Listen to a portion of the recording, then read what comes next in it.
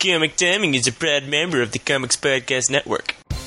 Hey there, everybody. It's Ian Levinstein, and welcome to a Comic Timing Extra Point. Right as we start August here, I figured I wanted to get at least a little bit of content out to you guys before we get our next episode out, which will probably wind up being recorded in a couple of days. I'm actually going to be at Otakon as of Wednesday the 10th. And I will be there until Sunday the 14th. So my recording time is a little bit limited. I hope to record with Brent on the Tuesday before I leave, but if I don't, we'll wind up getting an episode in the can, hopefully soon thereafter. As it looks like I'm going to be seeing Suicide Squad in the theaters on Saturday, even if it's getting shit reviews. I figure I should go ahead and do that. And, you know, what's better than snarking on a movie that might not be all I was hoping it would live up to be? Plus, also, we might wind up getting some additional assistance on that episode from a certain Jamal Igle if things work out the way that I hope they do. But I'm putting this extra point out just to catch you up on things. We do have 2 episodes already in the can that you should be getting soon. One being the Lost episode, which I haven't forgotten about, which is actually extra relevant now since The Killing Joke just came out, and this is about Under the Red Hood, which I feel like was a much, much, much better interpretation of a comic series. But, you know, you'll probably hear more about my thoughts on Killing Joke on our next episode, because Brent went and saw it too and has similar thoughts to me.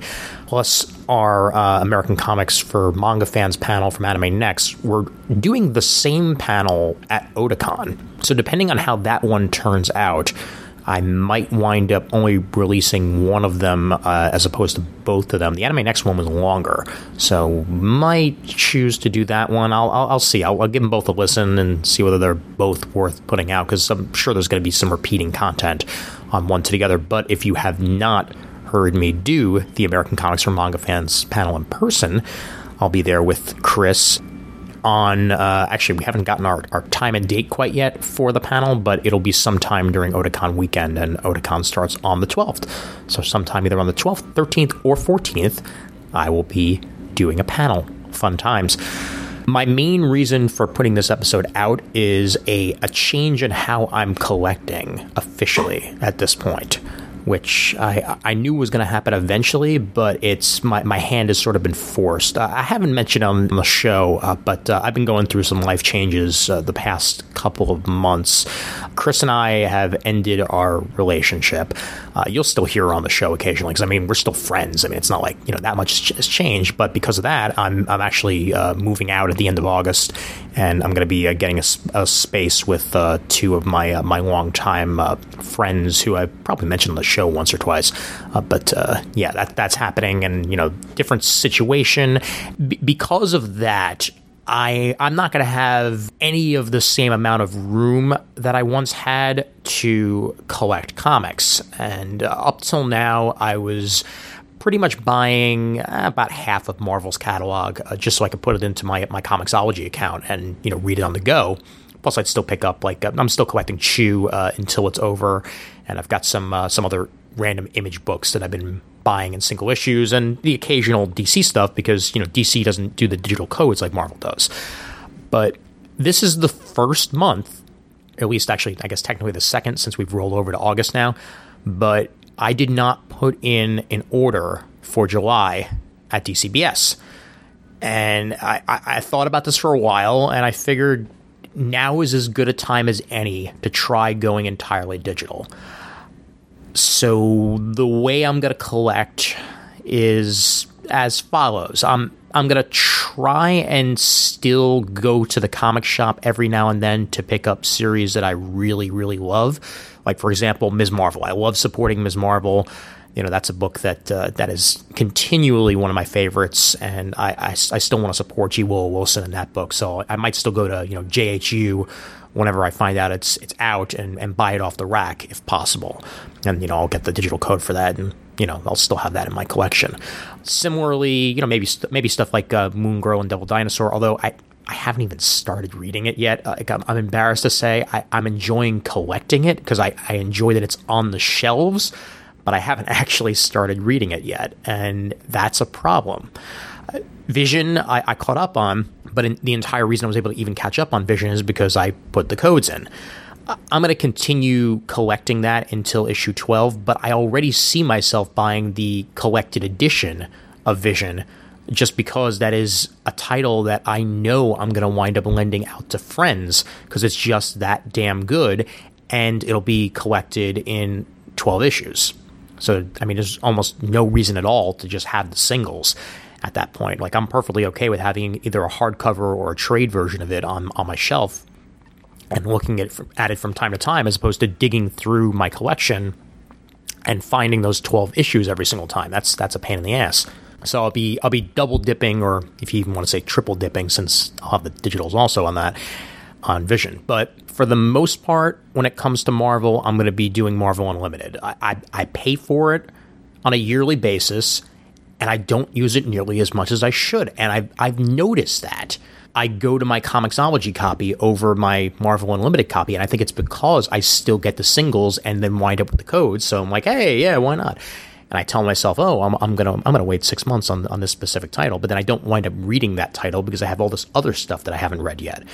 By stopping my DCBS buying habits, I feel like I'm going to be able to wait longer on titles and wind up using what I'm already paying for more than I already was, which is a good thing. And plus, I've got Jason Aaron Thor to catch up on. I mean, I haven't even gotten up to Original Sin yet in the Thor comics to find out how Jane Foster winds up taking over. I mean, I have a basic idea, but I'm way behind on that. And Marvel itself, while I'm still enjoying it, is not something I lunge towards. It's not something like I need to read right away. And it's one of the changes in reading that I've been noticing. I mean, since we only put out the show relatively once a month, although I think you're going to be getting a decent amount of episodes in August, so get ready for that. But I don't have a burning desire to immediately flip through my comics. And I do other things too. Like I go to the library and I get books. Like I'm reading through Preacher right now. I'm halfway through book 2 of Preacher. Like watching the AMC show got me to go ahead and read book 1, which I enjoyed a lot, and was able to actually listen to the Comic Geek Speak episode and know what the hell they're talking about, which was a nice added bonus. But I felt like I needed to actually understand why people were saying that the show is way different. And now that I've read book 1, I completely understand that. It's similar to the way they did Powers, which, by the way, as I'm recording this, Powers just got canceled a day ago on PlayStation Network. I haven't actually watched season 2 of that yet, which in a way is volume 1 of Powers from what I've been hearing. But, I guess Ben Edlund can't save everything. And, they brought him on for the second season, but none of the people were watching, and PlayStation Network jettisoned it. So there you go. I'll probably still watch it. In fact, I might even record an extra point if Austin has watched it as well, because, he joined me for season 1, so why the hell not? With Preacher, the TV series, I was being told that it's in many ways a prequel to that because of what happens in quite literally the first issue of Preacher, just like what happens the first issue of Powers. Like, again, it's not a spoiler to say the first volume of Powers is called Who Killed Retro Girl, and Retro Girl doesn't die until the end of season 1. And I know that a big event happens at the end of this season of Preacher. I'm like 2 episodes from the finale at this point. But from what I'm hearing, the setup for that finale is very similar to what happens in the quite literally the first issue of Preacher, which I'm okay with a lot more than I was with Powers, just because I'm seeing why they needed to have the setup. Because it's a lot more difficult in the realm of television to throw people into a story, and they're giving us more backstory on Tulip and Cassidy and the Preacher himself, Jesse, in this show than we got in the first couple of issues of Preacher. So I'm fine with that. I mean, yeah, there've been some changes, there've been some characters showing up in different ways than they do in the book, but I fully expect that, and not everything can be Walking Dead, and even Walking Dead has changes. I mean, Walking Dead has killed off, they've used the same scenarios that they've used in the comics, but they've killed people off at different times, and went about things differently than they did in the comics. So this stuff happens when you change from one iteration of a story onto the next. So completely understand that. And yeah, so I'm reading Preacher. I'm also reading a bunch of manga from the library. I'm reading Food Wars right now. I have a couple volumes of One Punch Man to get through that I bought both at cons and via DCBS in the past couple of months that I really need to get through. So I don't have a burning desire to immediately go to my piles. And I know for a fact, because it's 100% true, that I have comics stacked up that I still haven't gotten to. I'm not quite Murdonian. Shout out to Adam Murdo there for my comic reading. I'm not 10 years behind or anything like that, but I can easily see it getting that way if I continue to buy the way I do. And on a monthly basis, my DCBS order is somewhere in the realm of $60 to $70. It's cheaper than it once was. At my peak, I was spending $110, $120 a month on most of DC and most of Marvel, and a couple of independents and a couple of trades. And I'm not doing that anymore. I saw that. My DC buying entirely stopped, as you guys know. With Rebirth, I'm buying more stuff. But other than the first 1 or 2 issues of things, for the most part, I've been buying things digitally, which actually comes to another point here. I'm pissed off that Comixology announced recently, and I see what DC's trying to do here, but DC announced that they're no longer going to be bringing the price down on their comics after a few months. Once upon a time, a $2.99 comic would become $1.99 on Comixology after, I think, a 2-month time. So if you were willing to wait that long, you could spend a little bit less on your books. And now you got to wait for, the big sales, which could be 6 months to a year after a comic comes out, which I could easily see myself doing on some books. But, $2.99 when I want to read something is not so terrible. And the thing with digital, even more so, is I don't have a burning desire to buy it the day it comes out. If I want to read an issue of Superman, I can do that. But if I don't really feel like reading Detective Comics right away, I can wait 2 or 3 weeks and then pick it up, especially with double shipping, because there's no way in hell I'm going to keep up on double shipping. That much I know. I see what DC's doing. I understand why they're doing it. Double the market share, double the value of their stock, essentially. And they want to make things look good for Warner Brothers, especially since the movies are not doing anywhere near as well as they wanted them to be. It's a very, very interesting situation right now when it comes to comics, and I had to change the way I do it. So I don't really think this is going to wind up changing the show much, because I'm sure you guys have noticed that the format of the show has changed significantly since we started doing it. It was a topic show when we first started out, 10 years ago, and now it's a lot more of a off-the-cuff, what have you seen, what have you read type show, what news has been happening. And I'm totally cool with that. It might be a little less evergreen than it once was, but we still do the occasional topic show. When CGS was on, that's what we wound up doing. And I easily see that continuing, at least, every 2 or 3 shows. But for the most part, it's when you do a show once a month, you want to catch up with your buddies and see what they've been up to. And that's what I love doing with Brent and Brandon and Raph and the rest of the rotating crew, whoever they may be for that particular episode. So you'll still see more of that. It's just I'm not going to be reading Marvel stuff immediately after it comes out as much as I used to, which, again, has sort of been not happening anywhere near as much in recent memory. And come on, if you go back to 5 years ago on this show, I was that staunch guy I love the feel of a comic. The smell of a comic. I can't ever stop doing that. But you try living in Brooklyn when your entire room is just a bunch of boxes. It's not going to happen. And if I ever come to a point in my life where I'm living in a house and I have myself a man cave, God, I hate that term. A me cave. How about that? If I ever get myself a me cave, I may very well wind up going back and buying as many of these issues that I decided not to buy and filling up a room with them. We'll see where that goes. Just right now in my life, I'm past the age of 30. I cannot continue to live as a hoarder. and I'm a comic book hoarder. I mean, the first thing to admitting you have a problem is admitting you have the problem. And I have admitted it. Going to trade and going to digital is a much better way to do that. Let's see how long I wind up even doing trades, because like I said, with the Brooklyn Public Library and the New York Public Library, they tend to get stuff pretty quickly. Like I can read most of Grayson right off the bat, because that winds up coming in to BPL somewhat recently. And I know Grayson is over now, but they have, I think, all three, if not two of them at this point.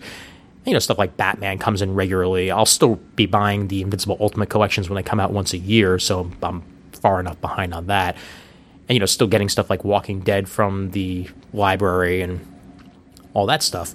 So, really, it's just something that had to be done. Something that had to be changed. And especially since I'm going to be paying a decent amount of rent where I'm going now, it all sort of evens out in the end. It's just I have to cut expenses, and that's part of it. I'm not going to be one of those guys who gives up on comics entirely, because they're a part of my life, and I love the industry. Through all its flaws, I love the industry.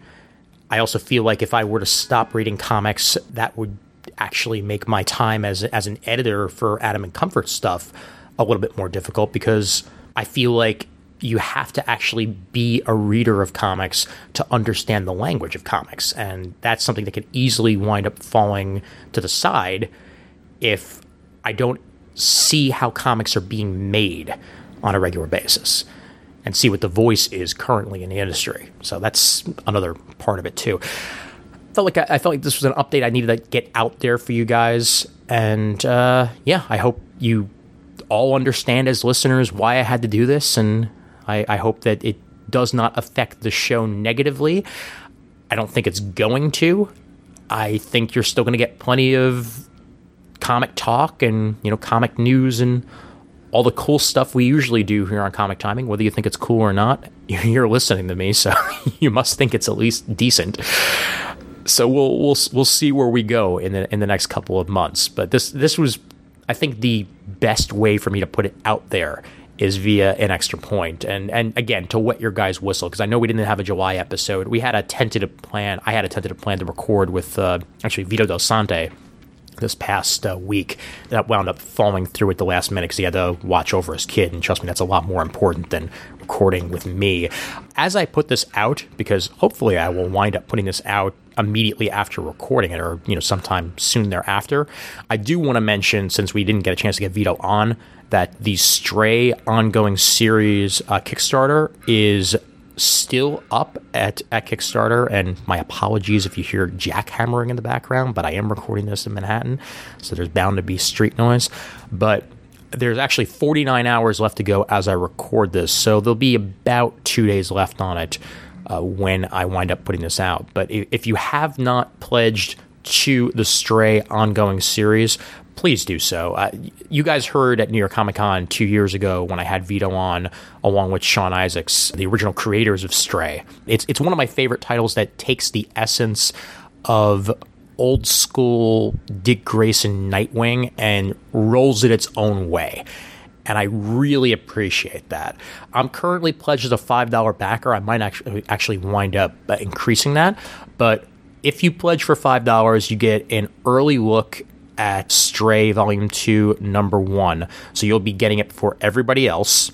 And if they reach their stretch goal, which, let me look at the updates here and see whether or not they actually have, the first stretch goal has been reached.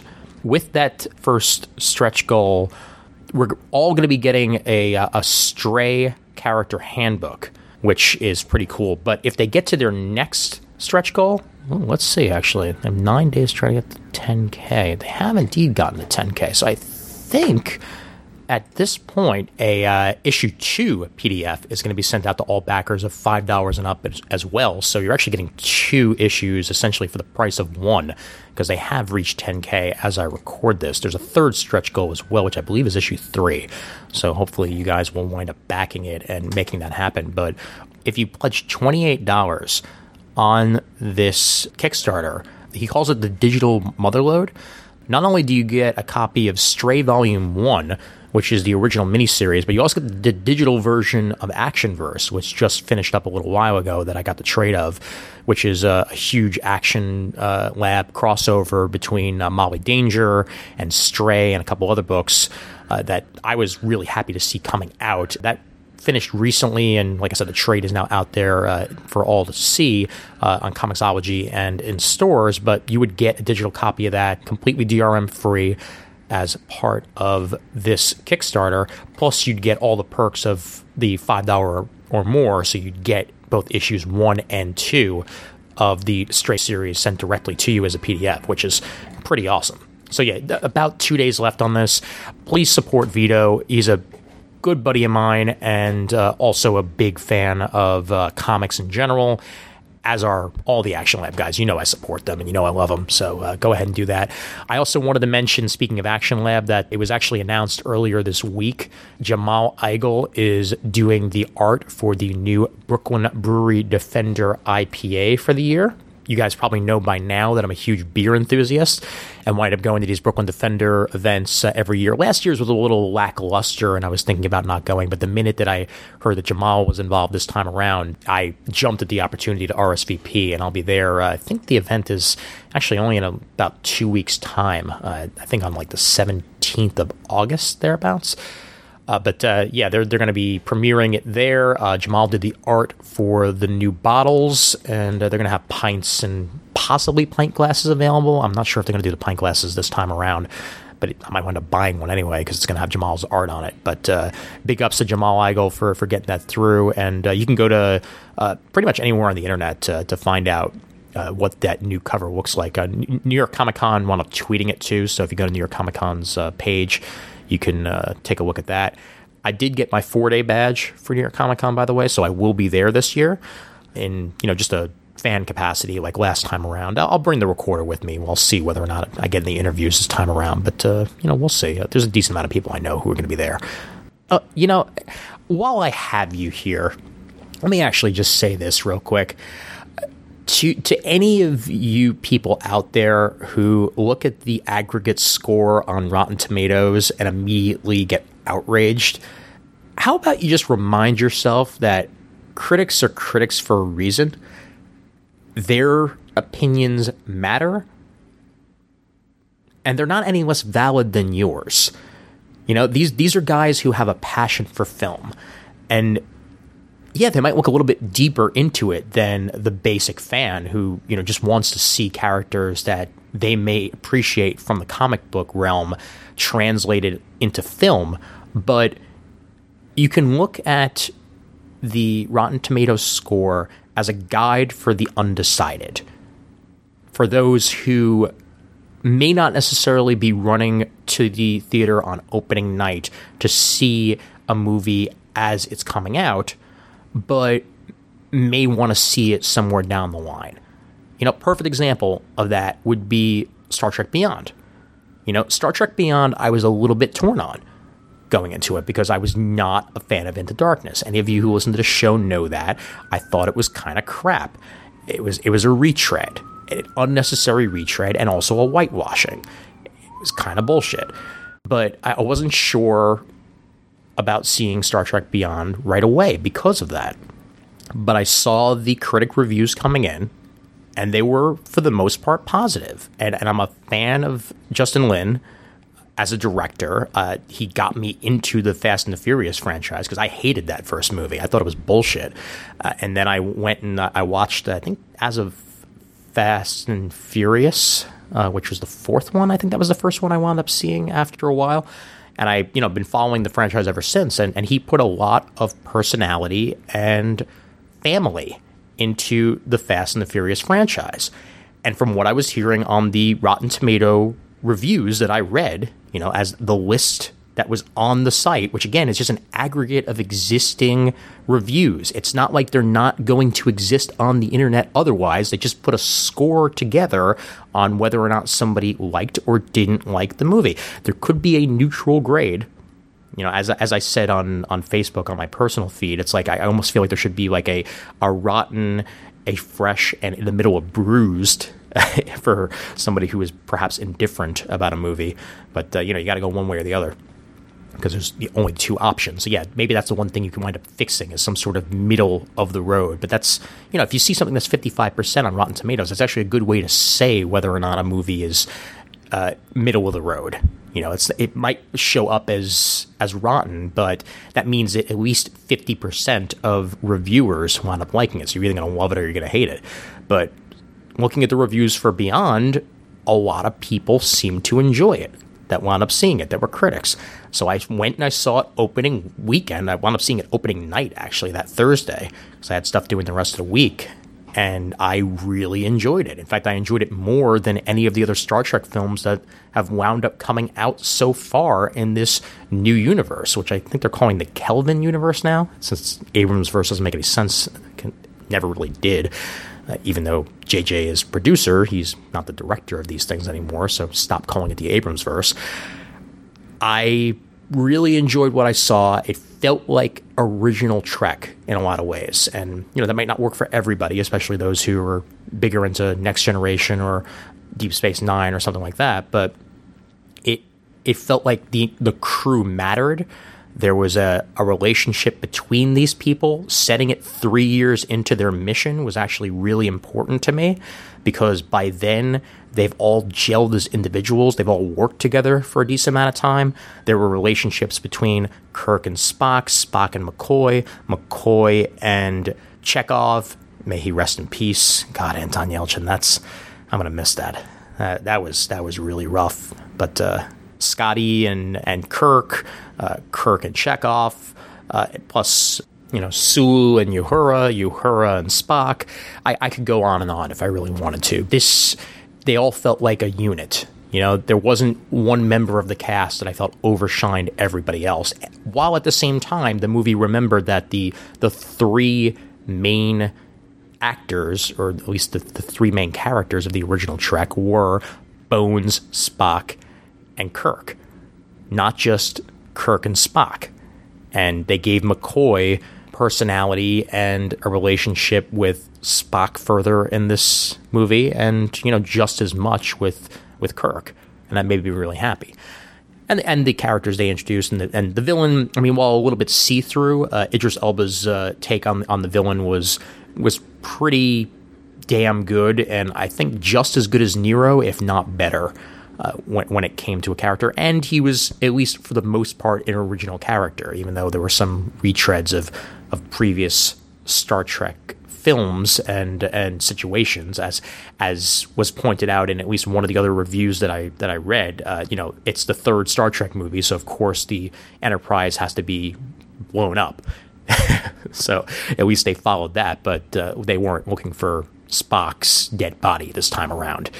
That was at least a little bit different. But the Rotten Tomatoes score helped me decide whether or not I was going to see this movie opening weekend or not.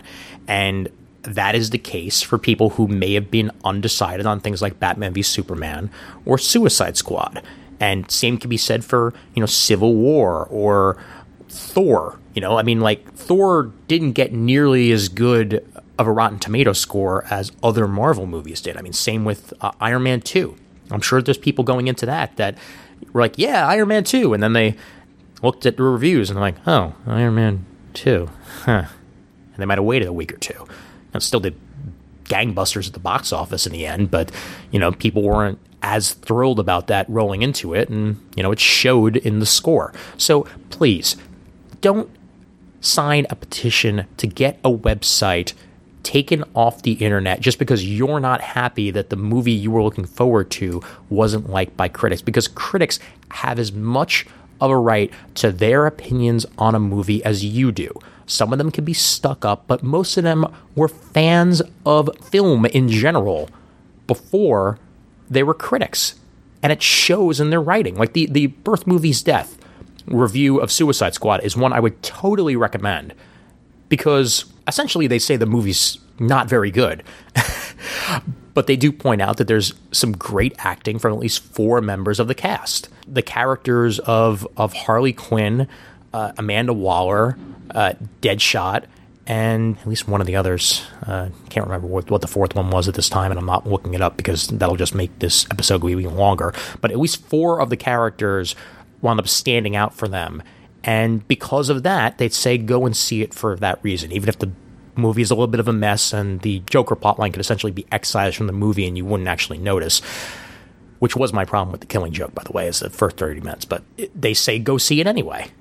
So even though their review was negative, they wound up making it a positive on Rotten Tomatoes for that exact reason. And I respect that. Just like you guys should respect the opinions of critics and then make your own judgment. Go see it if you're looking forward to it. It's not going to change the fact that you were looking forward to a movie. I love Pacific Rim. Not everybody loved Pacific Rim. But I was damn happy to see it. I was looking forward to it for months.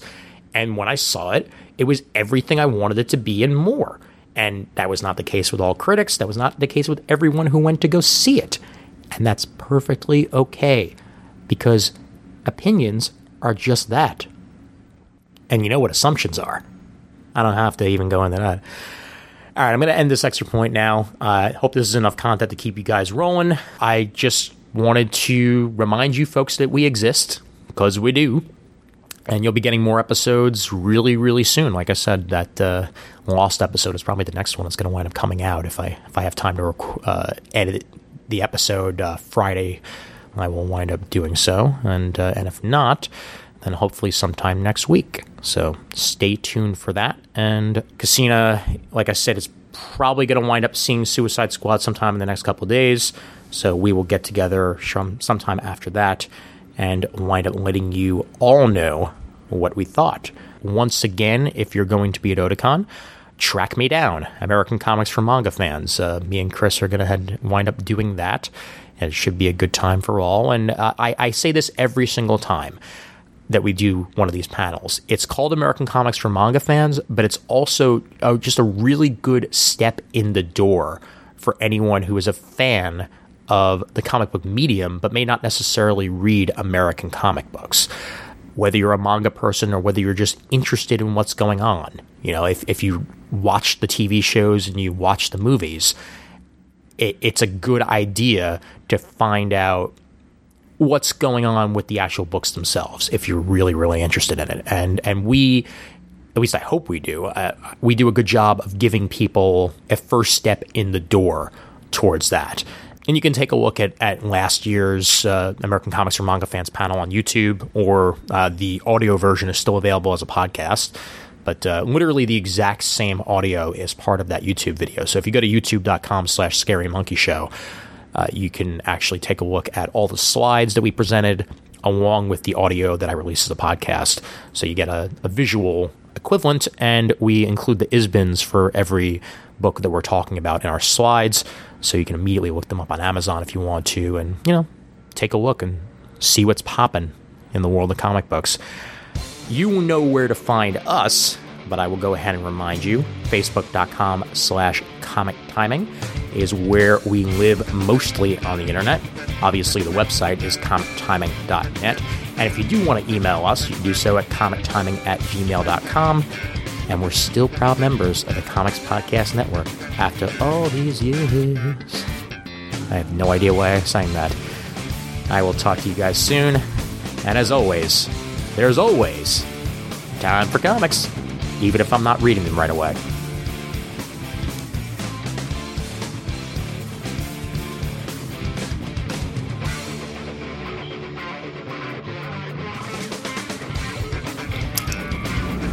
As I wait for New York noise to be a little less loud. Hold on. Let me see if I can lower this mic a little bit. There we go. All right, good. Now I'm set the medium game. Now it doesn't sound like I'm shouting anymore. The early stuff before Fear Itself. Or was it Fear Itself? No, it wasn't Fear Itself. Damn it, what the hell was it? God. Yeah, this is me with my intense knowledge of Marvel Comics, trying to figure out what the hell the crossover was where Thor wound up losing his hammer. Let's see.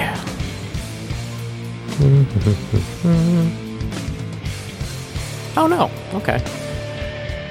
It was Original Sin. There we go, yeah. I wait for this police car to go by. Yes, catch the bad guy. Go ahead. Go ahead. Come on, do it. Do it. Get out of the way. Come on. Yeah, we know you like your siren, dude. Come on. Come on. Roll out of the way. Oh, you gone? You gone? Yay! It's gone! Also, yay, now I have back matter for this episode.